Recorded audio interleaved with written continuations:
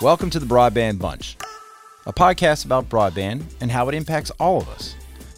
Join us to learn about the state of the industry and the latest innovations and trends. Connect with the thought leaders, pioneers, and policymakers helping to shape your future through broadband. Join us on Facebook at the Broadband Bunch to see the latest episodes, news, and photos. The Broadband Bunch, as always, sponsored by ETI Software.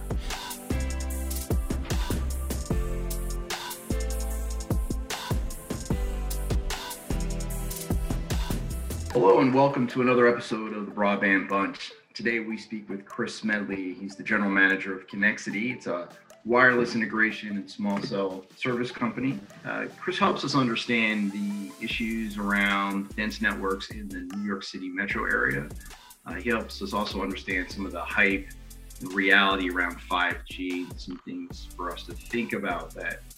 We talk a little bit about the impact of COVID on networks, as well as helping municipalities and communities think about the potential of smart cities and smart city capabilities sooner than later. So I hope you enjoy our conversation. Hello and welcome to another episode of the Broadband Bunch. My name is Pete Pizzatello, and I am joined today by Chris Smedley from Conexcity. He's the general manager. Chris, thanks for joining us today. Thank you for having me, Pete. Yeah, I want to say you, as we learn more about your business, you guys are in not ground zero, but pretty close to it in the New York City area. How's everybody holding up on your organization and your customers?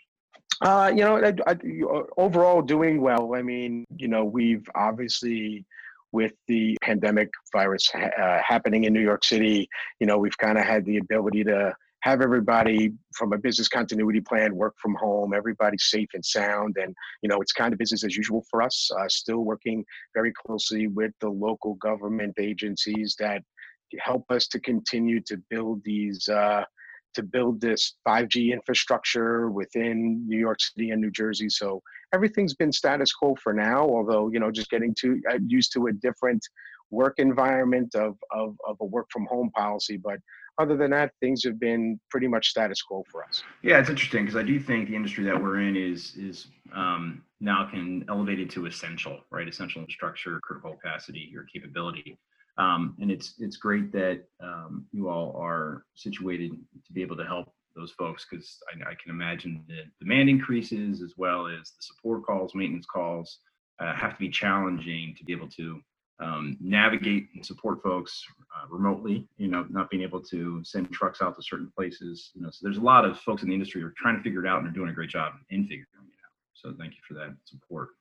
What we wanted to talk to you today about, though, is around, just as you mentioned, around 5G. There's a lot of hype around 5G for many years. We're kind of in the tail end talking about the other kinds of Gs. What I like to do is kind of cut through that noise and help us understand from your perspective in dealing with the markets that you're dealing with. But what's the most misunderstood aspect that you see that people should be thinking about differently around 5G and this wave of technology? I think a lot of the questions that I get, like when I talk to, either customers or just people in general is, with all this hype around 5G, the biggest question is, when is it going to be available? Like, we're hearing all these things about it and all these capabilities and how it's going to change lives. I think the biggest thing is, when is it going to be available? And that's the biggest question. We're in the stages of building the infrastructure, at least within New York and New Jersey, to be able to deliver that capability. But, beyond that, I think people are kind of just very excited about it because all of the marketing hype around it. So, I think giving a proposed date of when this is going to happen is kind of a little misleading to both the consumer and commercially viable folks who are managing buildings that want all this technology infrastructure within their building structures. So, I think that's the biggest challenge, is just understanding, when will this be ready? When is this going to be available to us? And I think from a build infrastructure perspective, we're a little ways out. Like, I think, what I hear in a lot of technology forums that we talk about these things are, we're kind of in the first 3 innings of the 9-inning game. And, we're going through innings as quickly as we possibly can, although no determined date. But I'm going to say like in the near to close future, like this should be available to consumers and to other, end user folks who will have the capability of enjoying the technology that could possibly change the way people do business, people live their lives. So I would say, we're in the beginning stages, but we're going through the innings faster than we were in the beginning. Gotcha. And then I think it also that answer to that question may depend on the flavor of 5G, right? You got some of the tier one providers are talking about already having 5G deployed nationwide. Other folks that are looking at pilot cities. Maybe you can just help us understand the kind of two flavors or interpretations of 5G. I think when you hear people say that they have 5G capability, I think it's of the very minute factors of 5G. And it's more of we have infrastructure that can support 5G than you being enabling to utilize the 5G infrastructure. So I think, I think you see a lot of these trials going on where, they have a certain amount of end users that have certain capabilities of 5G, but it's not the full suite of services. But I think they're in just a lot of testing modes. I think a lot of these mobile network providers that tell you that they're 5G capable, I think it's more of very small infantile type capabilities of 5G, and more so that we have the infrastructure of 5G available, but not the actual service. I think it's dependent on where you're looking and the area of the country. Like I said, I know that Verizon Wireless is doing trials in certain areas. I know T-Mobile touts 5G network wide. I think that's more of the infrastructure is there, but the actual service itself is not there yet. Right. No, I think that's a really important distinction, is kind of pull that story apart, because there's a lot of claims being made, but not a lot of reality in terms of access to the services. So thanks for that. So you guys have been in this market for a while, and the complexion is changing, right? As we mentioned, COVID is going to change that moving forward. 5G over the last 18 months, 2 years has changed it. What kind of evolution have you seen, and maybe take a look forward and how you see that evolving further with the current crisis? Conexcity is a full service wireless integration company. So primarily our start was in the fiber distribution business, both on inside buildings and outside buildings of engineering and construction these fiber plants. And then over the last couple of years, we've been heavily involved in the wireless 5G infrastructure dense network area, meaning that we've been engineering, designing, planning, constructing, and maintaining these networks throughout New York and New Jersey. As of today, our business has not slowed down, even with the current pandemic that's in effect now.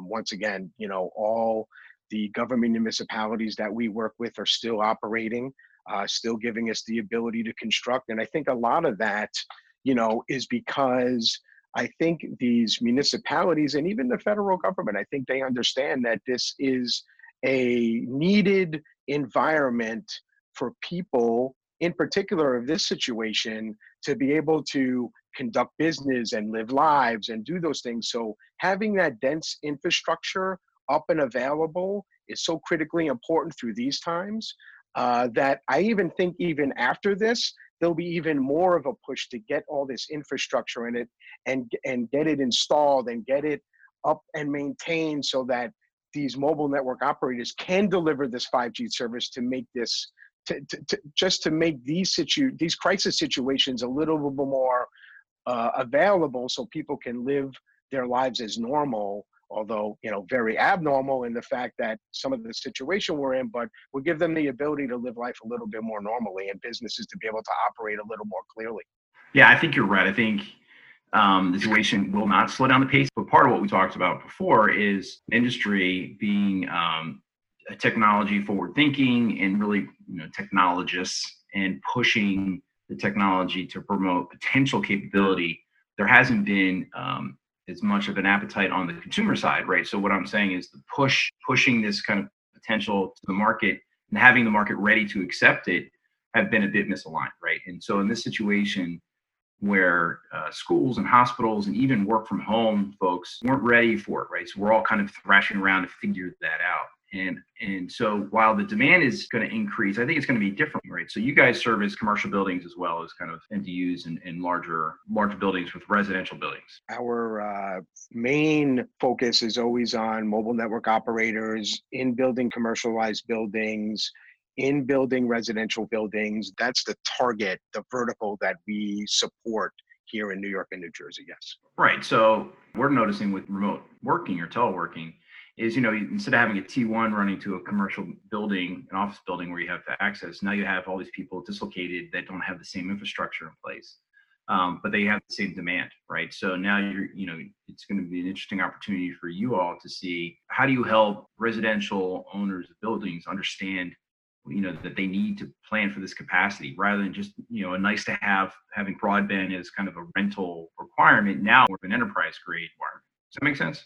Yes, no doubt about it. I think after this crisis is over, I think what we need to be prepared for, just as an industry, in particular Conexcity, is just to have the wherewithal to be able to explain to these building owners that this is almost like another utility. Right. It's really a must-have. And I think people are going to see that more and more and more after we get through this current crisis we're in now, is that, hey, I need to have every bit of bandwidth, every bit of remote wireless capability. Because listen, the other piece of this is nobody wants to have all these cables and all these other things within their space, right? They just want to be able to get on their cell phone and be able to do the things that they do that they did in the office, or be able to do at in other locations that they conduct business in, and be able to do this at home. I think it's extremely important. And I think the bigger eye opener is all this remote schooling that's going on right now. Like, I have younger children at home, and some schools are prepared, some school districts where I live are prepared, some aren't prepared. So I think this will give even more of a push to get this technology built and online and usable for the consumer sooner than we probably all imagined, because I think people are going to demand it now. Yeah, I agree. I think you're right. We finally got that alignment there, and great point about the distance and remote learning. All right, so the organizations or the communities that you're dealing with, they've been thinking about broadband for a while, and in some cases, it's been a nice to have, right? Trying to find the cost of value justification, and to go to your point that broadband is really another utility. And I think what will actually become clearer in the coming months is that broadband is really the lifeblood of our global economy, right? People that can manage to run businesses digitally are the ones that are going to excel or survive this situation. So how do you help, what's your advice to communities that are now moving past the nice to have to start the stark realization that they need to have this, and in their early stages, so they haven't really built out networks yet, but they're in that planning process or conversation process. How should they be thinking about this now? I think honestly, I think they should be pushing, their local governments, or, at minimal, the mobile network operators that they get their service from today, and say, hey, look, like, we really need to, we really need to get more of a technology presence in our communities today. And whether that's a high-rise commercial building, or a high-rise residential building, or smart cities is always, it is becoming a very large product out there. People want to have the ability to walk around towns and be able to have, high streaming internet access, and be able to do online shopping and all those other things. Like, I think, I think what we'll wind up seeing is all these building owners and these building management companies and these community leaders are going to start to develop more of a technology type roadmap, and people who support that internally to kind of push that rock along to make sure that they can get the technologies that they need, that they have in their office building, in their community. So I think you're going to see a lot, once again, I think you'll see a lot more of this push, because I think with this pandemic and the situation and the crisis that this country is in right now, they're starting to realize hey, look, I need to have the ability to do what I used to do outside of my house, inside of my house. So I think we're going to see more and more and more, Peter, of that push, and going to the to the right people within your building, within your community, within your, within your commercial office building, because that's what we're seeing more and more. We're starting to get more inquiries from commercial management companies and building ownership to say, how do I get this technology in my building? A lot of these building owners don't understand how important this really, really is. And I think they're starting to realize that now. Well, that's a great point. I mean, you mentioned the smart cities, right? And if you look at some of the capabilities that we've been painting around smart cities for years, around remote monitoring, remote assistance, or emergency communication, whereas a community, instead of having the flashes on your phone or the horns in the distance, being able to tell people what's going on, right? Or be able to monitor fire, dampness, other kinds of conditions from a utilities perspective. And even, one of I think in this situation, as a person that's somewhat mentally healthy, being stuck in your house for so long, there's some isolation issues, right? So you can imagine what senior isolation is, or mental health isolation, so the smart cities of, understanding when your trash can's full and that kind of stuff is interesting, but there's a certain much more tangible personal connection that I think is coming into focus because of the situation. Yeah, I mean, no doubt. I mean, Peter, even if you look at the current situation we're in, right, and look at all this video conferencing and everything that people are doing to make sure that they're in touch with their families, the local phone call just doesn't is becoming non-existent. It's evolving into video conferencing, and doing and make sure there's face-to-face recognition between people, right? I mean, even the texting, like, that's going to start to go away. Like, I see more and more people, in particular in this crisis, because they have no choice, right, is more video demand type of applications and those types of things. So even more so, that's even more of a benefit to push this technology, not only to the mass dense markets, but to the rural places of America as well, to make sure that those folks all have these capabilities, because it's becoming more and more prevalent. Like you said, these devices, these end user devices, these cell phones have become more and more powerful. Every new phone that comes out has more and more capability on it. And, at the end of the day, they need bandwidth to do that, which this 5G technology is going to give them the ability to do the things that they really want to do. So yeah, thank you for helping us understand what you're seeing in that market. I think we're all looking to the major cities to understand um, the ripple effect, right? I mean, I think that there's the stimulus money that's coming in. It's a little bit unclear about what money's in there, what's not in there, and how that's going to flow down. And you know, to match the demand and awareness for broadband as a utility and the importance of it, we still need to figure out how to pay for it, right? And so I don't know if you have any views on how funding is going to change, or private-public partnerships maybe help us get there faster. I think you'll see more private funding, more engaged in the ability to get more involved in this, in the companies that are, evolving this technology and evolving in the infrastructure, and you'll see a lot more investment.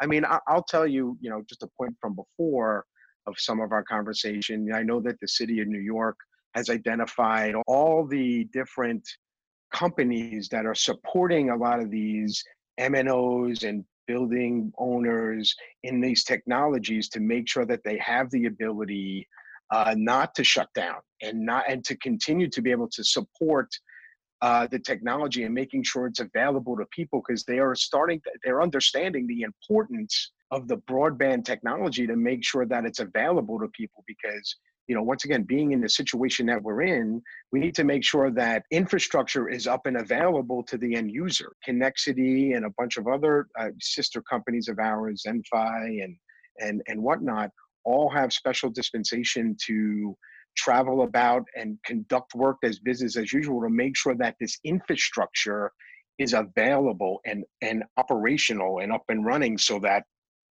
end users have the ability to use it, because it's vital right now to kind of live your life being inside all the time. So I think what we're seeing is the larger cities that have more dense population are starting to understand more that this is more of a utility and they need to ensure the infrastructure is operational and available. Right. No, I totally agree. I think it's a really interesting and scary and exciting and challenging time for the industry. So it's looking forward to lessons learned. Maybe we can get on a phone call in another podcast in a couple of months once we kind of come out the other side to see what best practices are bubbling up from all this effort. And just real quick, so how can folks learn more about you and Conexcity? Yeah, Pete, you can get in touch with us at our website at www.conexcity.com. You can contact me directly at csmedley@conexcity.com. Either one of those mechanisms will be able to get back to you and kind of give you more details on our services and solutions. Great, I appreciate it. And we've been catching up with Chris Medley, the general manager of Conexcity. He's been sharing some insight into the dense networks in New York City Metro and the latest support that they've been giving to that area during this crisis, as well as some of the journey that we've seen over the past few years. So, Chris, I really appreciate you joining us today, and good luck and stay safe. And thanks for your time.